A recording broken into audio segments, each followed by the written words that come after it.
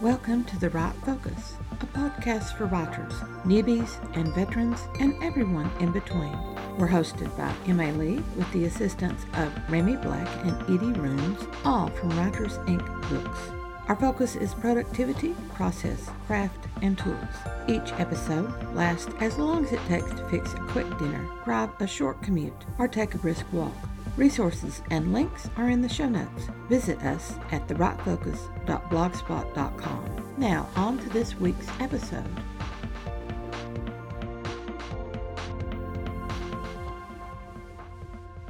The Right Focus turns its lens on every writer's secret monster, writer's block. We say the mantra writer's block doesn't exist, but something more than simple disruptions and distractions can interfere with our writing, creating insurmountable walls. The Right Focus, in the series Defeat Writer's Block, analyzes the three most common types of writer's block and offers solutions to overcome and defeat this monster looming over the writer's desk. The best solution, though, is Leo Tolstoy's mantra, no days without lines, nulla dies sine linea. Make that your own mantra. Information for this series comes from host Emma Lee's guidebook, Think Like a Pro, a new advent for writers, showcasing 7 lessons to change your perspective from hobby writer to pro writer. See the show notes for links. Can you name a phrase that every writer fears? Try writer's block. We all have a deep-seated fear when we hear those two words side by side, writer's block. Those should be forbidden to speak. We writers have quite a number who claim there's no such thing as writer's block, and I'm one of them. But I will admit that I find myself refusing to write or avoiding my desk or just stuck on a story. Distractions and disruptions occur, and before we know it, weeks, not days, weeks have passed. With few words written, our writing plans are blown, guilt descends, and the clouds of guilt and disappointment and dismay and more disruptors descend, and gosh, we don't even want to think about it. That's the purpose of this series. We want to defeat that writer's block, and to do that, we have to look more closely at it than we want to. In this February month of love, let's look at what prevents us from pursuing our love of writing. Writer's block doesn't exist. Let's look at that again. Writer's block does not exist. I'm speaking heresy in the writing community. Do you know someone who claims to suffer from writer's block? Have you yourself ever said, I'm blocked. I can't write anything? I have struggled many, many times with that ailment. I even believed that diagnosis for a few years. Because no words would come from my fiction, I thought I was blocked, even as I wrote lesson plans and created quizzes and composed emails. Then a couple of things dawned on me. The first dawning came in my search to end my own block. I realized that block meant to be unable to put words on the page. That certainly wasn't the problem. I could put words on the page. That's when I discovered that true writer's block is an impossibility. The second dawning came when I saw that a major life crossroad was coming. I thought of all the ways that I had pursued excellence in my job performance, a job that I enjoyed, even though parts of it were hell. If ever I were to achieve my dream of writing professionally, I would need to pursue excellence in my job performance of writing. Writing needed to become my focus. With the approach of that major crossroad, I needed to choose. Did I want to continue devoting all my brain energies and creativity to a job that would soon end? Or did I want to pursue my dream? Time for my dream. Oh, I still devoted myself to my job during the work hours. Yet I began to scrupulously maintain the compartments of work and home. I refused to take work home with me. I set up a plan. I set up long-term and short-term goals. And I began to change the focus of my off hours. Brain tired, energy zapped, creativity sucked. I still managed to put words on the page when I came home from work and finished the day's obligations. 250 words, then 500 words. 1,000 words after work became a celebration. Many Saturdays became blissful days because I woke fresh and could spend the day writing in 2-hour increments, 8 to 10, 1 to 3, 4 to 6, 8 to 10. Even on the days when the muse danced away in a dark forest that I couldn't reach, I managed words on page. Even when I gutted everything I had written for 5 straight days, I still achieved. The daily word account worked steadily to build a scene. The scene built into a chapter. Chapters built into a novel.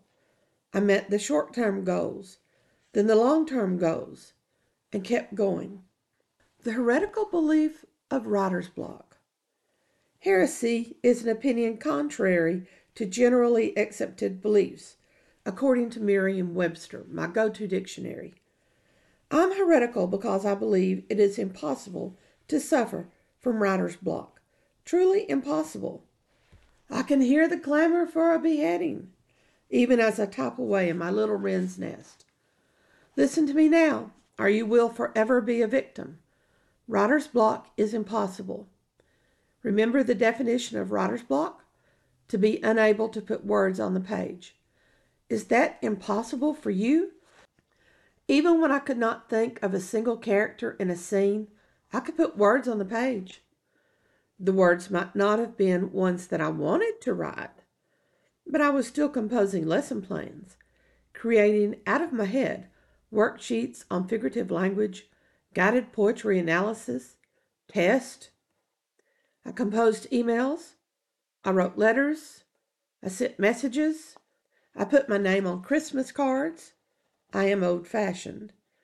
I was writing, just not the writing that I wanted to do. And the writing that I was doing was sucking all my creative energies. I started cutting the deep composing that I had always done during my work to save creative energies for my goal. I didn't cut it all, but I cut enough. Artists can paint. They may not be painting what they want to. They may hate what's on the canvas. It's boring and useless, they may think. Drivel rather than art. Gimmick rather than truth. But they can apply color to the canvas. That's painting.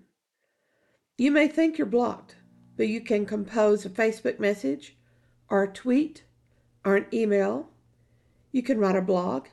Even if in your mind it's boring and useless, drivel rather than art, gimmick rather than truth. Here's the truth about writer's block. Truth survives gimmickry. Artists can repaint.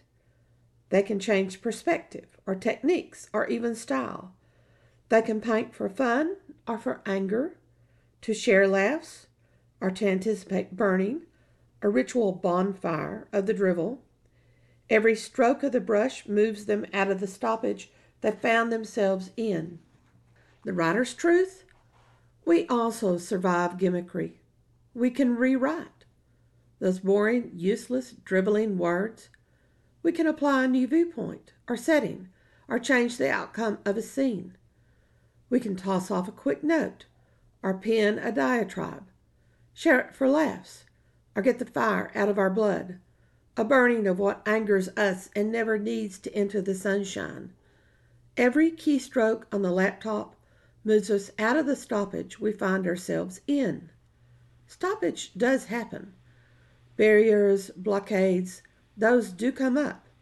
But don't call them writer's block. Don't fall into that fallback mentality. As writers, we have to be halfway decent at self-analysis and looking at our foibles and weaknesses and those of other people. We find guides to eliminate our characters' flaws and sins.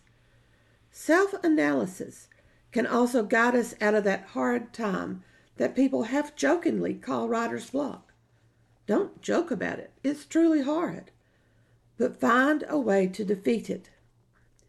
If we must block anything, we should block the petty upsets of life. We learn to admit when we're wrong and keep moving ahead. When we find ourselves dug into deep holes, we have to figure out ways to climb out, whether we're living or writing. We constantly look for ways to improve. We may attend conferences and seminars, but we can teach ourselves 10 months of the year. We spend 1 month on vacation. The other month is for those widely spaced days when we kick and scream at the world we've created. So our self-analysis, that's to determine what is this barrier between us and our writing. When we find ourselves unable to work, we need to diagnose the problem. It's not writer's block. Refuse to say that. We can write. We can put words onto the page. Do you need proof? Try these cure-alls first. Go write an email just saying, "Hello, I was thinking about you. I think we need to get together for coffee." Don't back out. Go for that coffee. Write an angry poem or essay or story and burn it afterward. Grant yourself permission to make mistakes and write drivel and burn it. Don't back out. Spindle it up and put a match to it. Sit in front of a keyboard, toss out a bunch of words, and hit delete. Don't back out. Delete. The key to all three of these, they serve as proof that you can still put words on the page. Proof that you do not have writer's block. Your muse will be appalled. Ignore her weeping. Your imp of mischief will shout with glee. Laugh with him. Celebrate words that don't have a purpose and offend that pesky muse. Tell her who is in charge. You are. Writers don't wait on inspiration. We have jobs to do. We're learning to think like a pro. We're after a new advent for our writing. Pros have deadlines. They have to put out a product no matter what, or they don't get paid. While they know their necessary daily output, they also schedule in a cushion that covers any disruptions. They learn to write every day, always remembering that rewriting is available if it's boring or useless or drivel. Pros use models and patterns that others have developed. They have a process that works for them, but they're perfectly willing to shake up that process if they realize changes are necessary. Essentials. Whether it's the structure that controls a revelatory series of events for the plot, or the essentials of specific sets of characters. These essentials help writers understand the size of the project, the major units of the project, and the smaller elements inside each major unit. Pros consider the major structure and the smaller elements that turn individual words into completed projects. When the old patterns aren't working, they seek out new ways to build their story's foundations.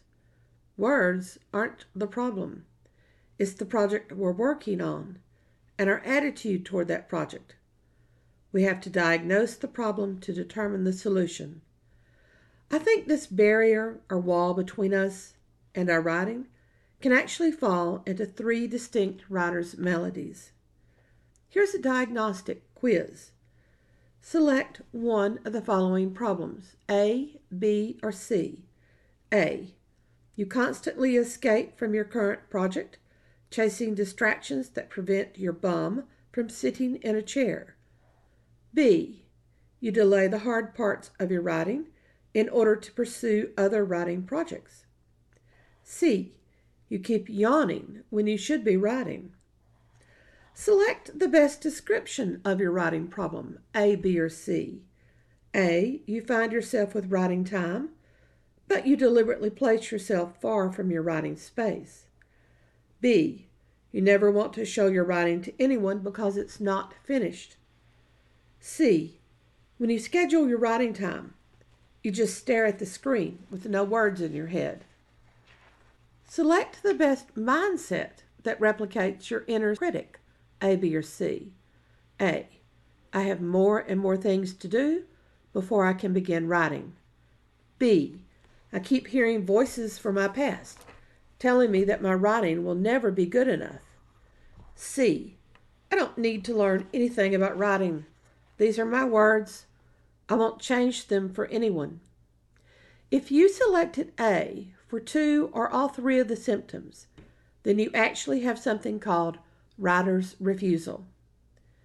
If you answered with 2 or 3 as B, then you have writer's procrastination. If you landed primarily in C, you have the worst condition, writer's inertia. We'll deal with top 1, writer's refusal, in the next section. Thanks for listening to The Write Focus, a podcast for writers at all levels, hosted by Emma Lee from Writers Inc. Books, assisted by Remy Black and Edie Runes. Our focus is productivity, process, craft, and tools. Music is licensed through Audio Jungle, called Background Music Loop. Its creator is Alexander Polishchuk, known on Audio Jungle as Plastic 3. The music comes in different iterations.